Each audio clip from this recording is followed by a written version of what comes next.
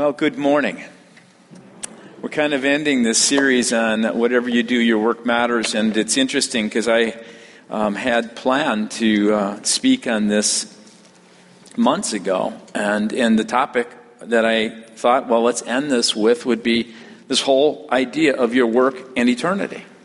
And it's amazing how God works, because I didn't plan that on Tuesday at 1:39 p.m., October 11th, my father, using biblical words, fell asleep and went to be with the Lord.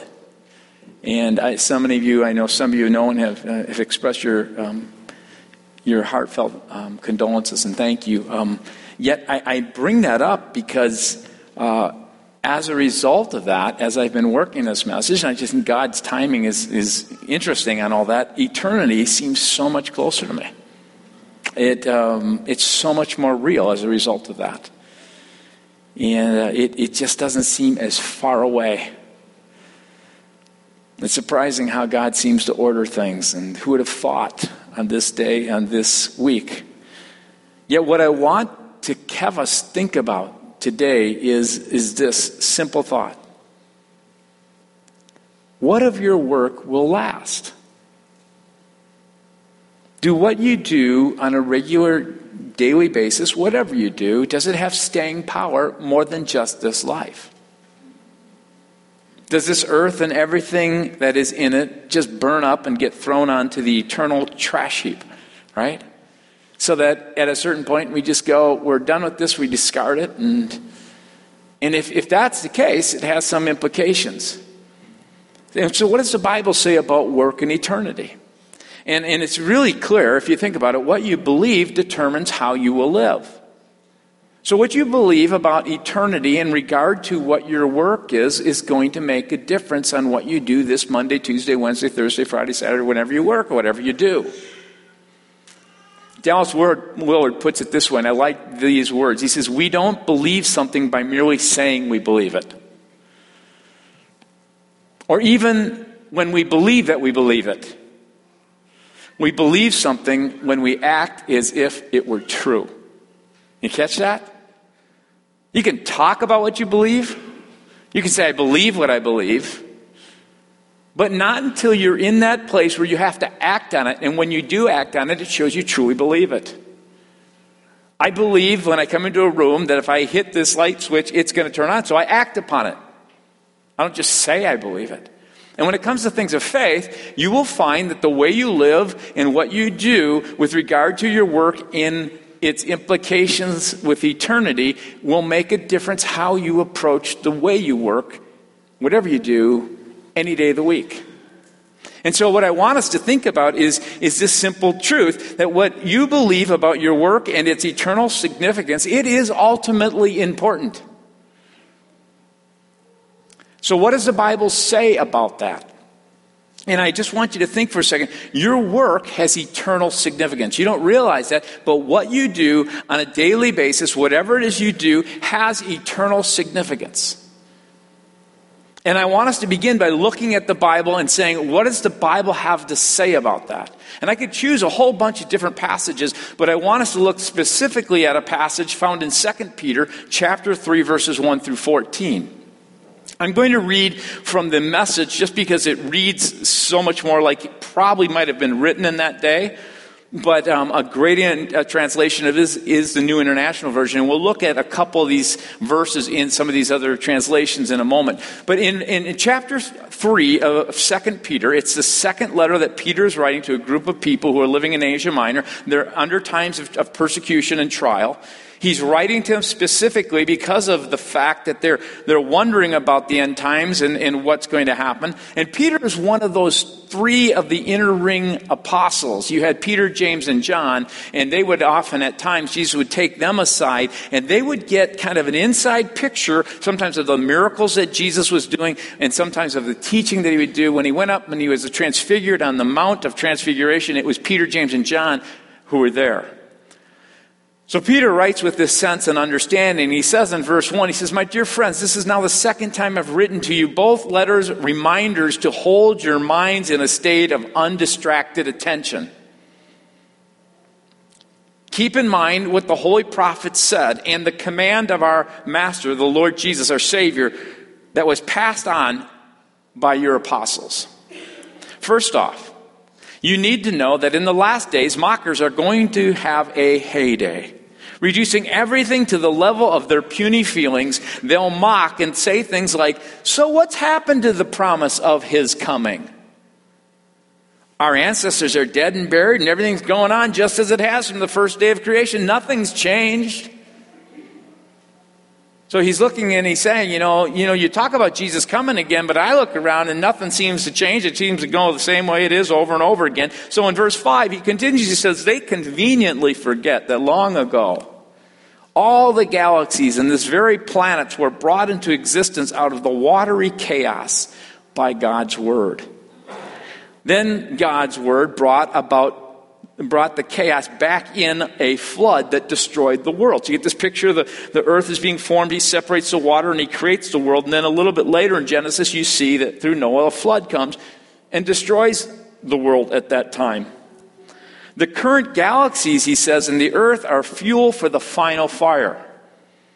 God is poised, ready to speak his word again, ready to give the signal for judgment and destruction of the desecrating skeptics. Don't overlook the obvious here, friends.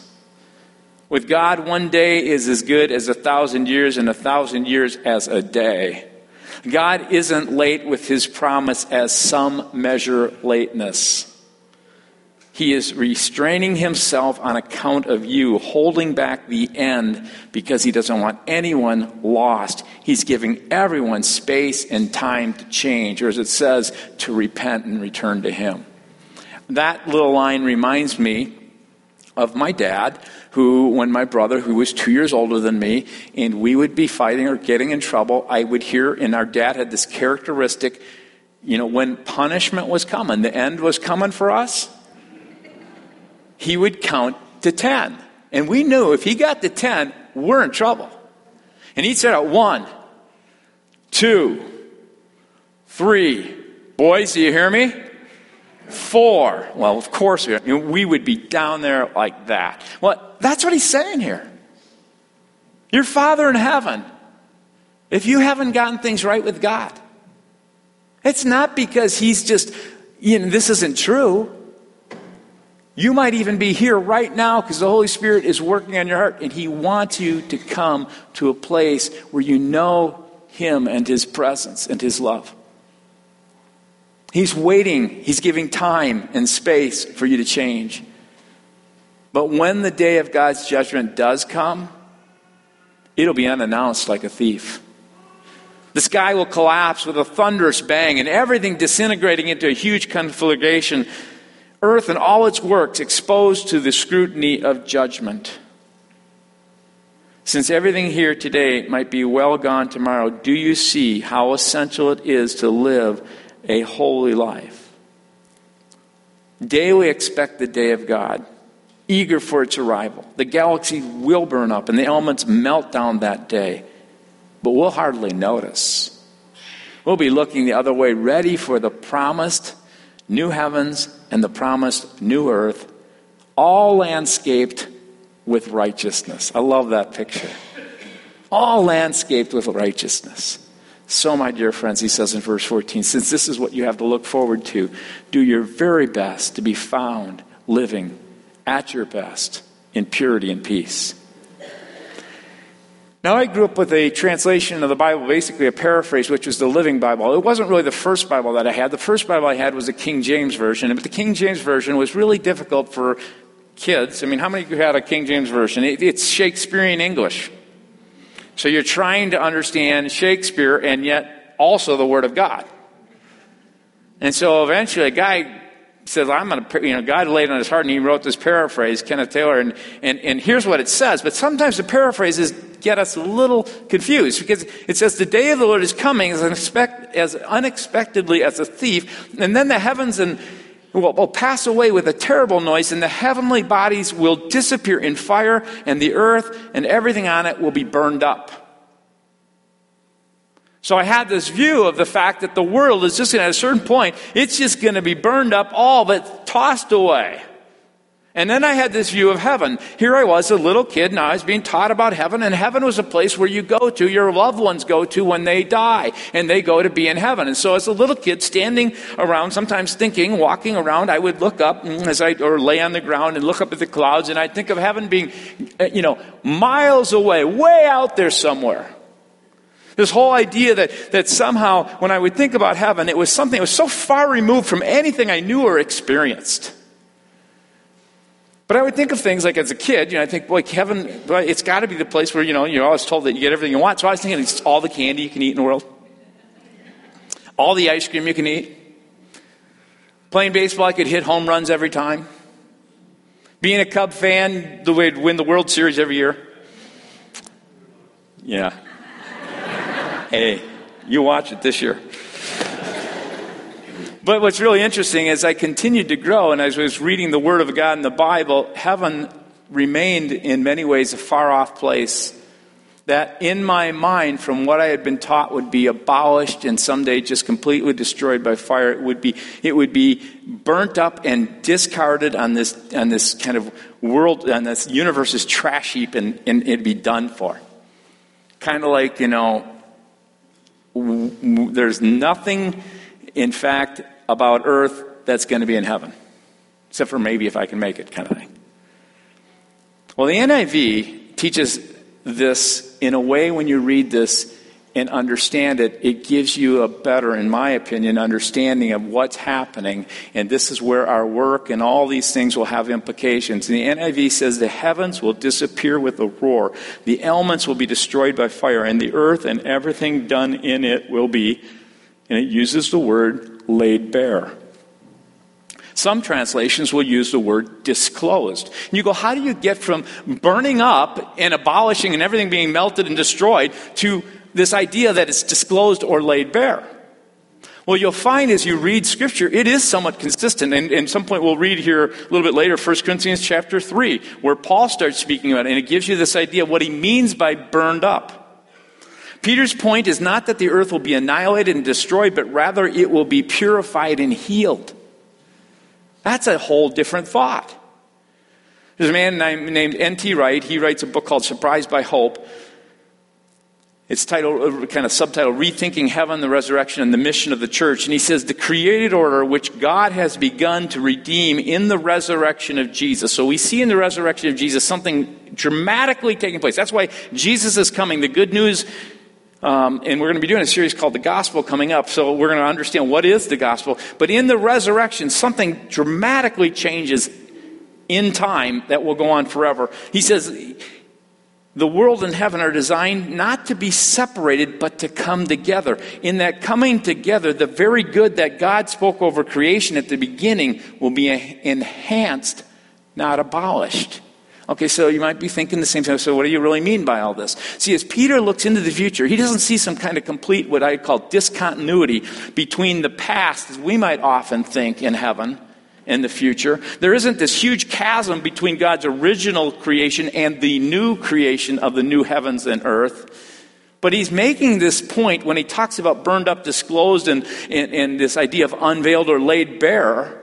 He's making this point that there will be a significant degree of continuity between the old heavens and earth and the new heavens and earth. So stick with me. This is, sometimes I go, this is kind of heavier teaching, okay? And you're okay. I don't care if you come from a different background. This is fine. We can discuss and talk about what you think about this. But he's talking about when you read Scripture and you look at what 2 Peter chapter 3 verse 13 says, as he reiterates this truth, he says, but in keeping with his promises, this is the promise of God through Christ, we are looking forward to a new heaven and a new earth where righteousness dwells. I like that idea, landscaped with righteousness. Now, when you think about judgment, this is really in line with the way that God judges all throughout history, the way that I'm explaining this here.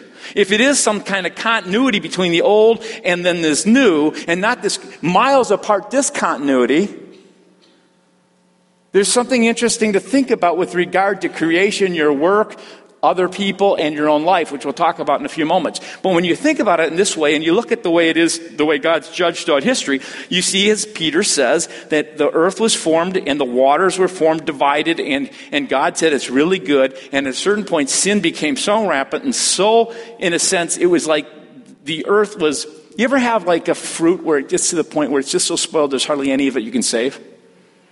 That's what it was like. And God comes down and goes, you read scriptures, I'd want to get rid of the whole thing, but here's what he does. He, through Noah, sends a flood. He doesn't obliterate and get rid of the whole earth. He sends a flood. And I look at it this way. He gives it a bath. Because he's got something here that he created that is good, that will go into eternity. Think about it with the cross and the judgment of the cross.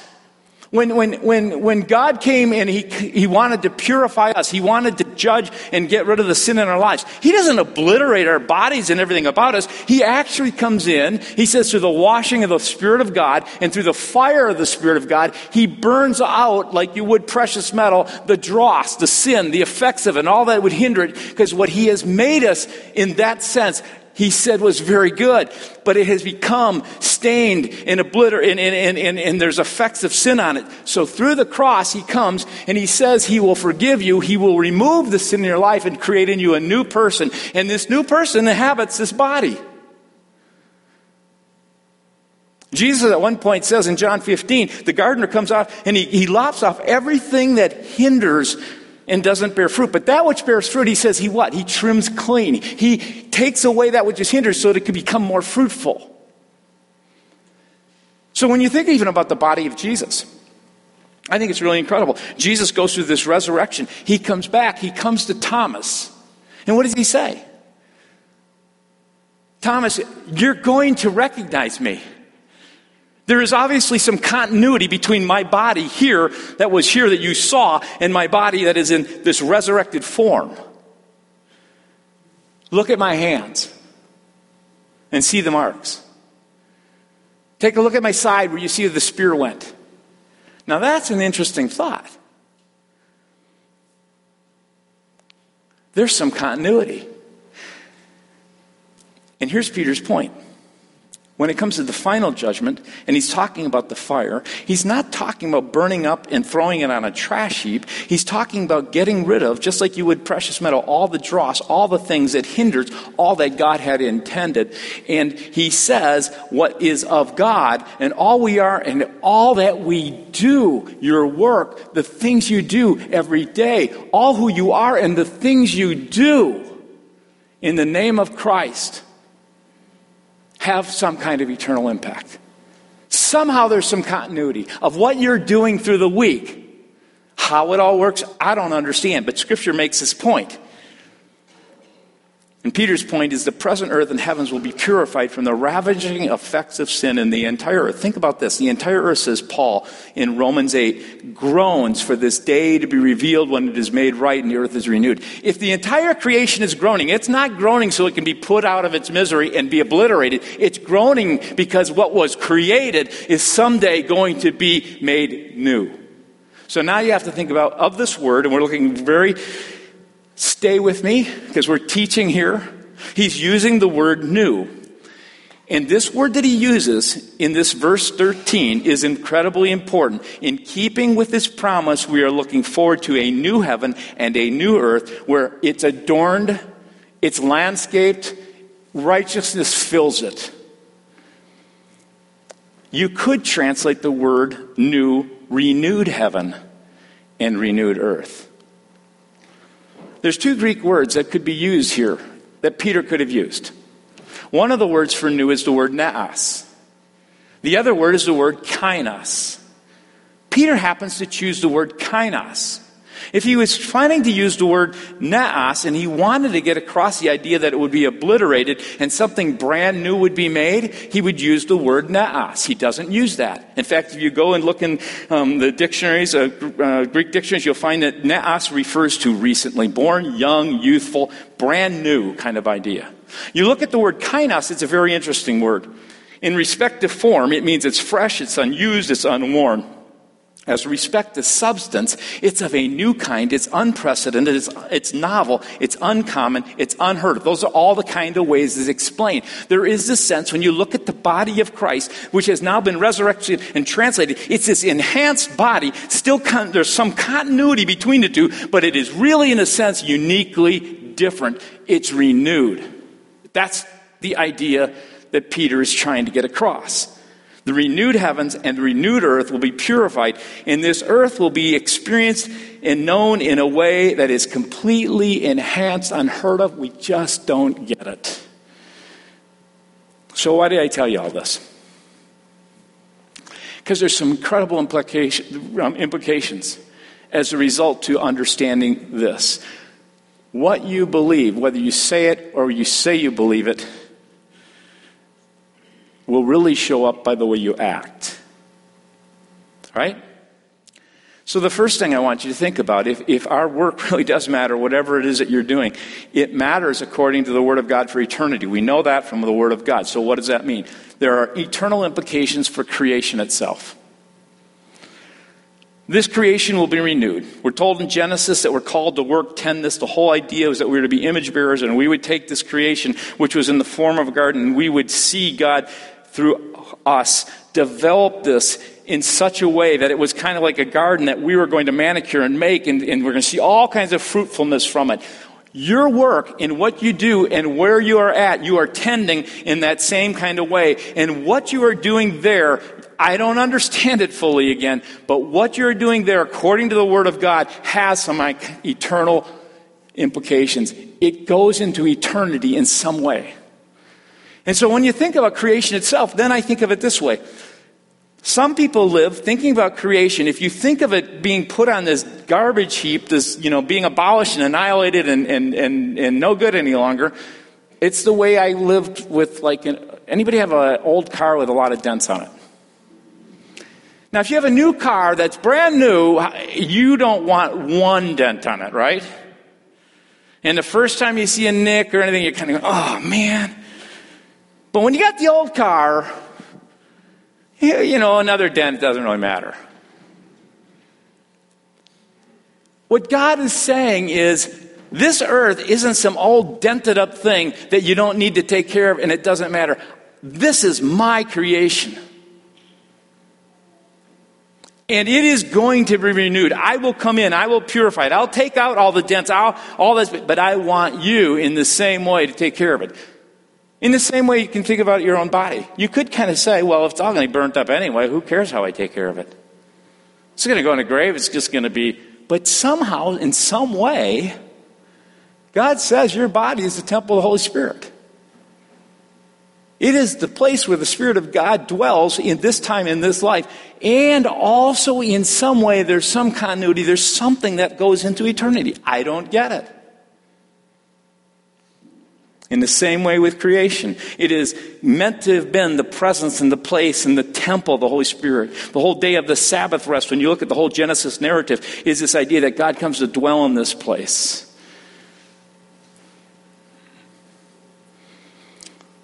So how do we take care of it? How do you take care of this creation? How do you take care of your body? There are also eternal implications concerning our work. Tom Nelson is a free church pastor. He writes a book, and it's called Work Matters. And he says, like fire and its purifying effect on precious metals such as gold and silver, so too will God's original creation be purified. Now, he says, writing to the church at Corinth, Paul applies the imagery of fiery judgment to the individual human works done in the name of God. Paul writes this, and he's not talking about pastors and missionaries. He's talking about common, everyday people in the jobs that you're doing. He says each one's work will become manifest, for the day will disclose it. Isn't that interesting that Paul is using the similar word that Peter uses? He says the day will disclose it, unveil it. Make it laid bare, because it will be revealed by fire, and the fire will test, the idea prove what sort of work each one has done. The fiery judgment of our world, as well as our individual work, seems to suggest there will be considerable carryover from God's original creation to his new creation of the new heavens and the new earth. Now pay attention to this. I like this, what he says. When we begin to grasp the transforming truth that the future destiny of our work in our world is not complete annihilation, but a radical healing, it changes how we view our daily work.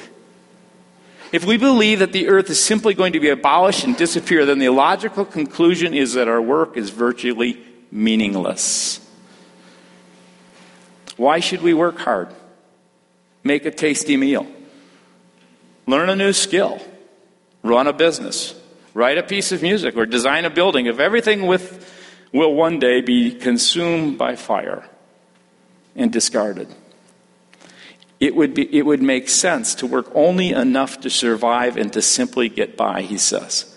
But if our daily work, done for the glory of God and for the common good of others, in some ways carries over to the new heavens and new earth, then our present work, your work itself, is overflowing with the immeasurable value and eternal significance. I grew up like Tom Nelson with this view of what Paul Marshall, there's a guy named Paul Marshall, he talks about lifeboat theology.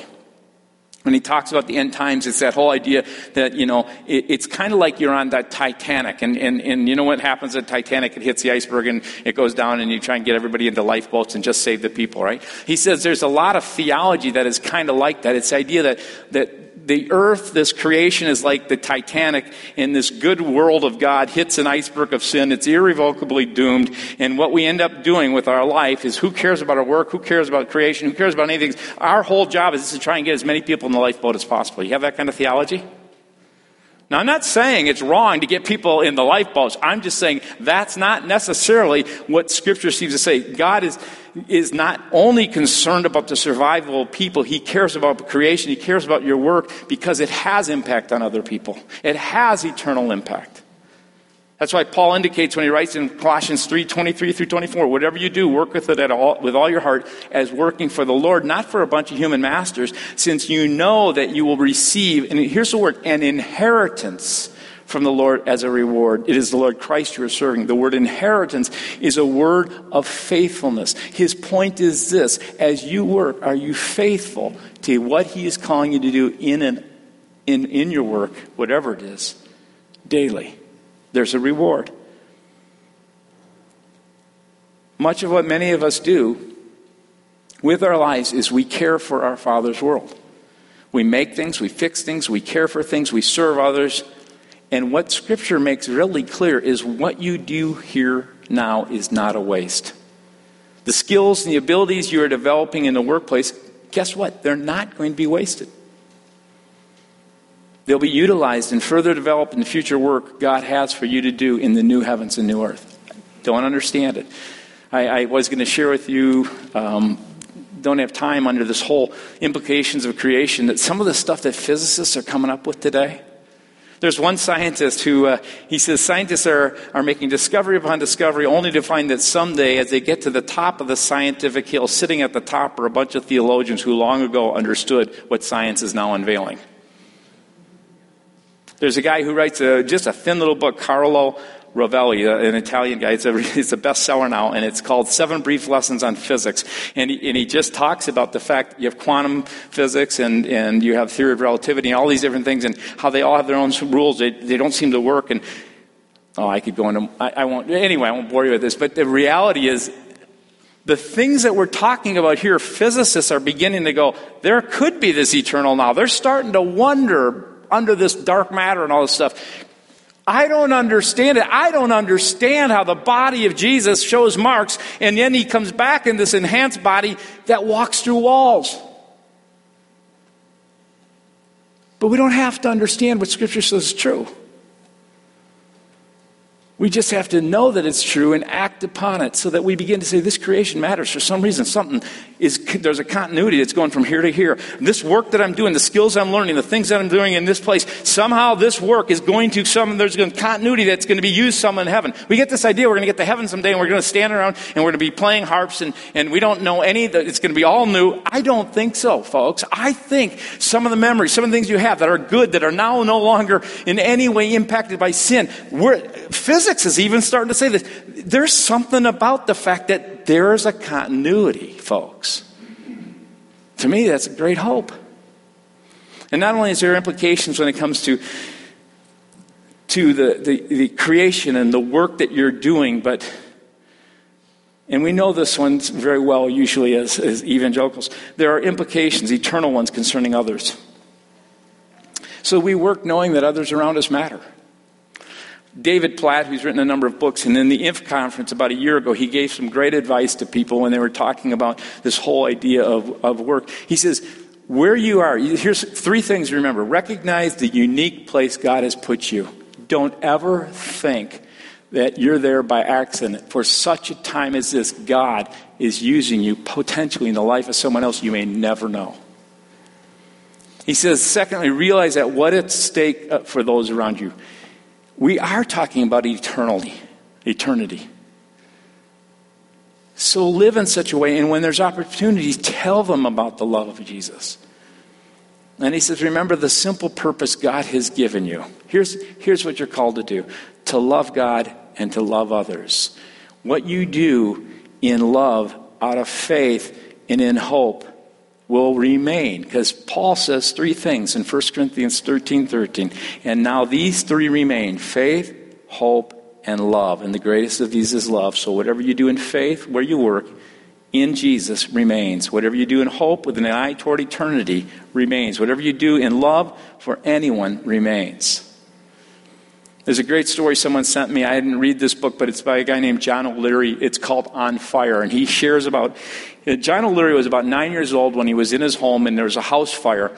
And they rescued him, got him to the hospital. His body had over 100% of his body was burned. And the doctors basically that evening told his parents he's not going to make it through the night.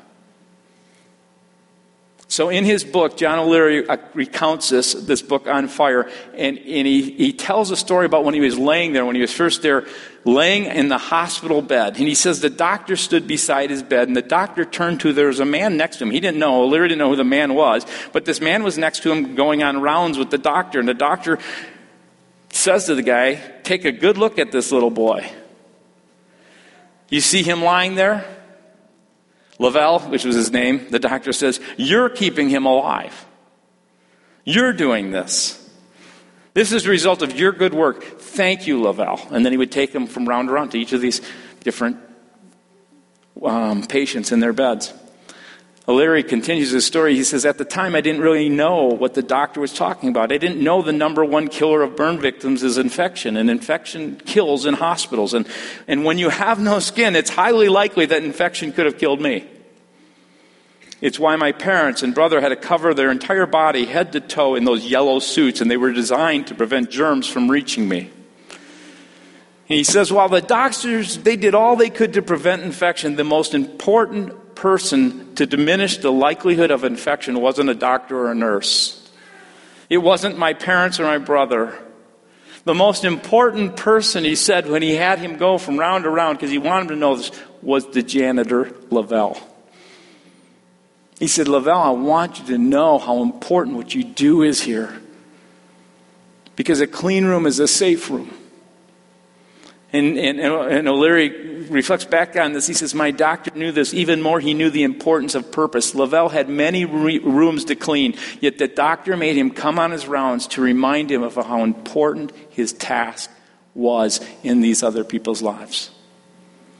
And all too often, we get all caught up in our daily tasks and the humdrum of what we're doing. And when we do that, we often forget what the Word of God has to tell us, that our efforts are a part of something much greater, eternal. And every job that's undertaken, every task that's been assigned to you, every responsibility that you assume, it matters. It matters for eternity. So O'Leary asks this question. He says, do you believe this?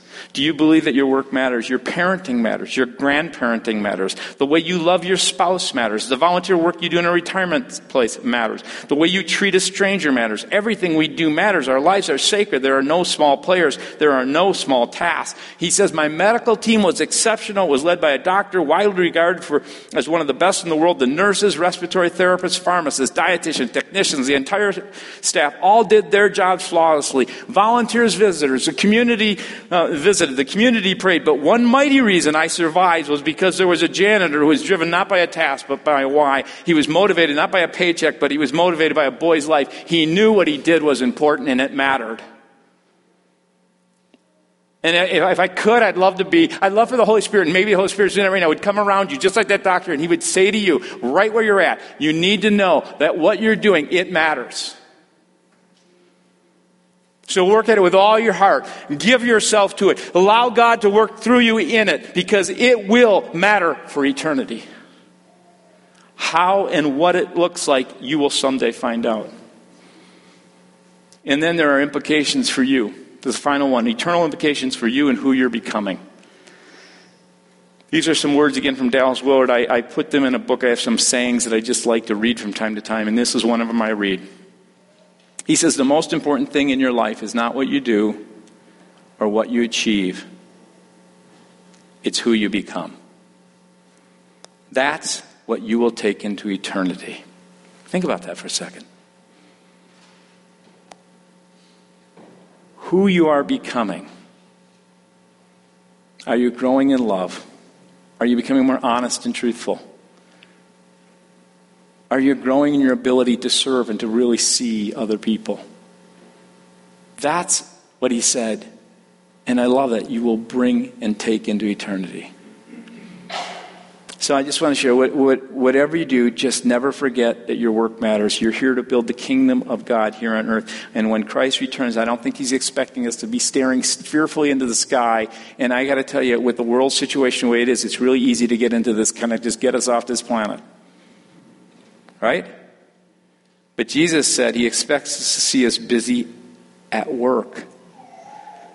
Loving, serving, proclaiming his grace and his goodness to all who are willing to listen and turn to him. Because the day is coming when this part, which we don't understand how the continuity will become a whole.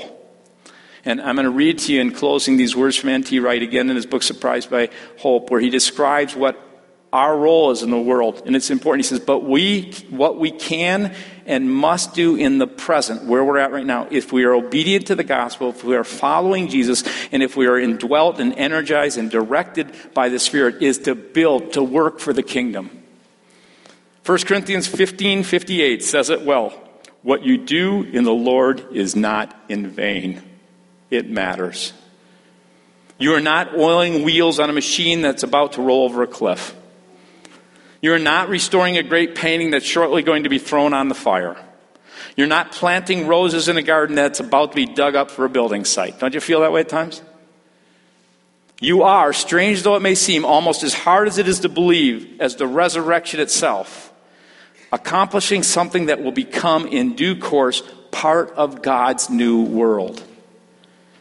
Every act of love, gratitude, and kindness, every work of art or music inspired by the love of God and delight in the beauty of his creation, every minute spent teaching a severely handicapped child to read or to walk, every act of care and nurture, of comfort and support for one's fellow human beings, and for that matter, for one's fellow non-human creatures. And of course, every prayer, all Spirit-led teaching, every deed that spreads the gospel, builds up the church, embraces and embodies holiness rather than corruption, and makes the name of Jesus honored in all the world. All of this will find its way through the resurrecting power of God into the new creation that God will one day make. Because your work matters. And you matter. Now, I'm going to just share with you and end this with this little video. It's not profoundly theological, but it's just the fact that they make this statement, you never know where one little act of kindness will lead. So as we play that, please watch it, and then the team would come for worship.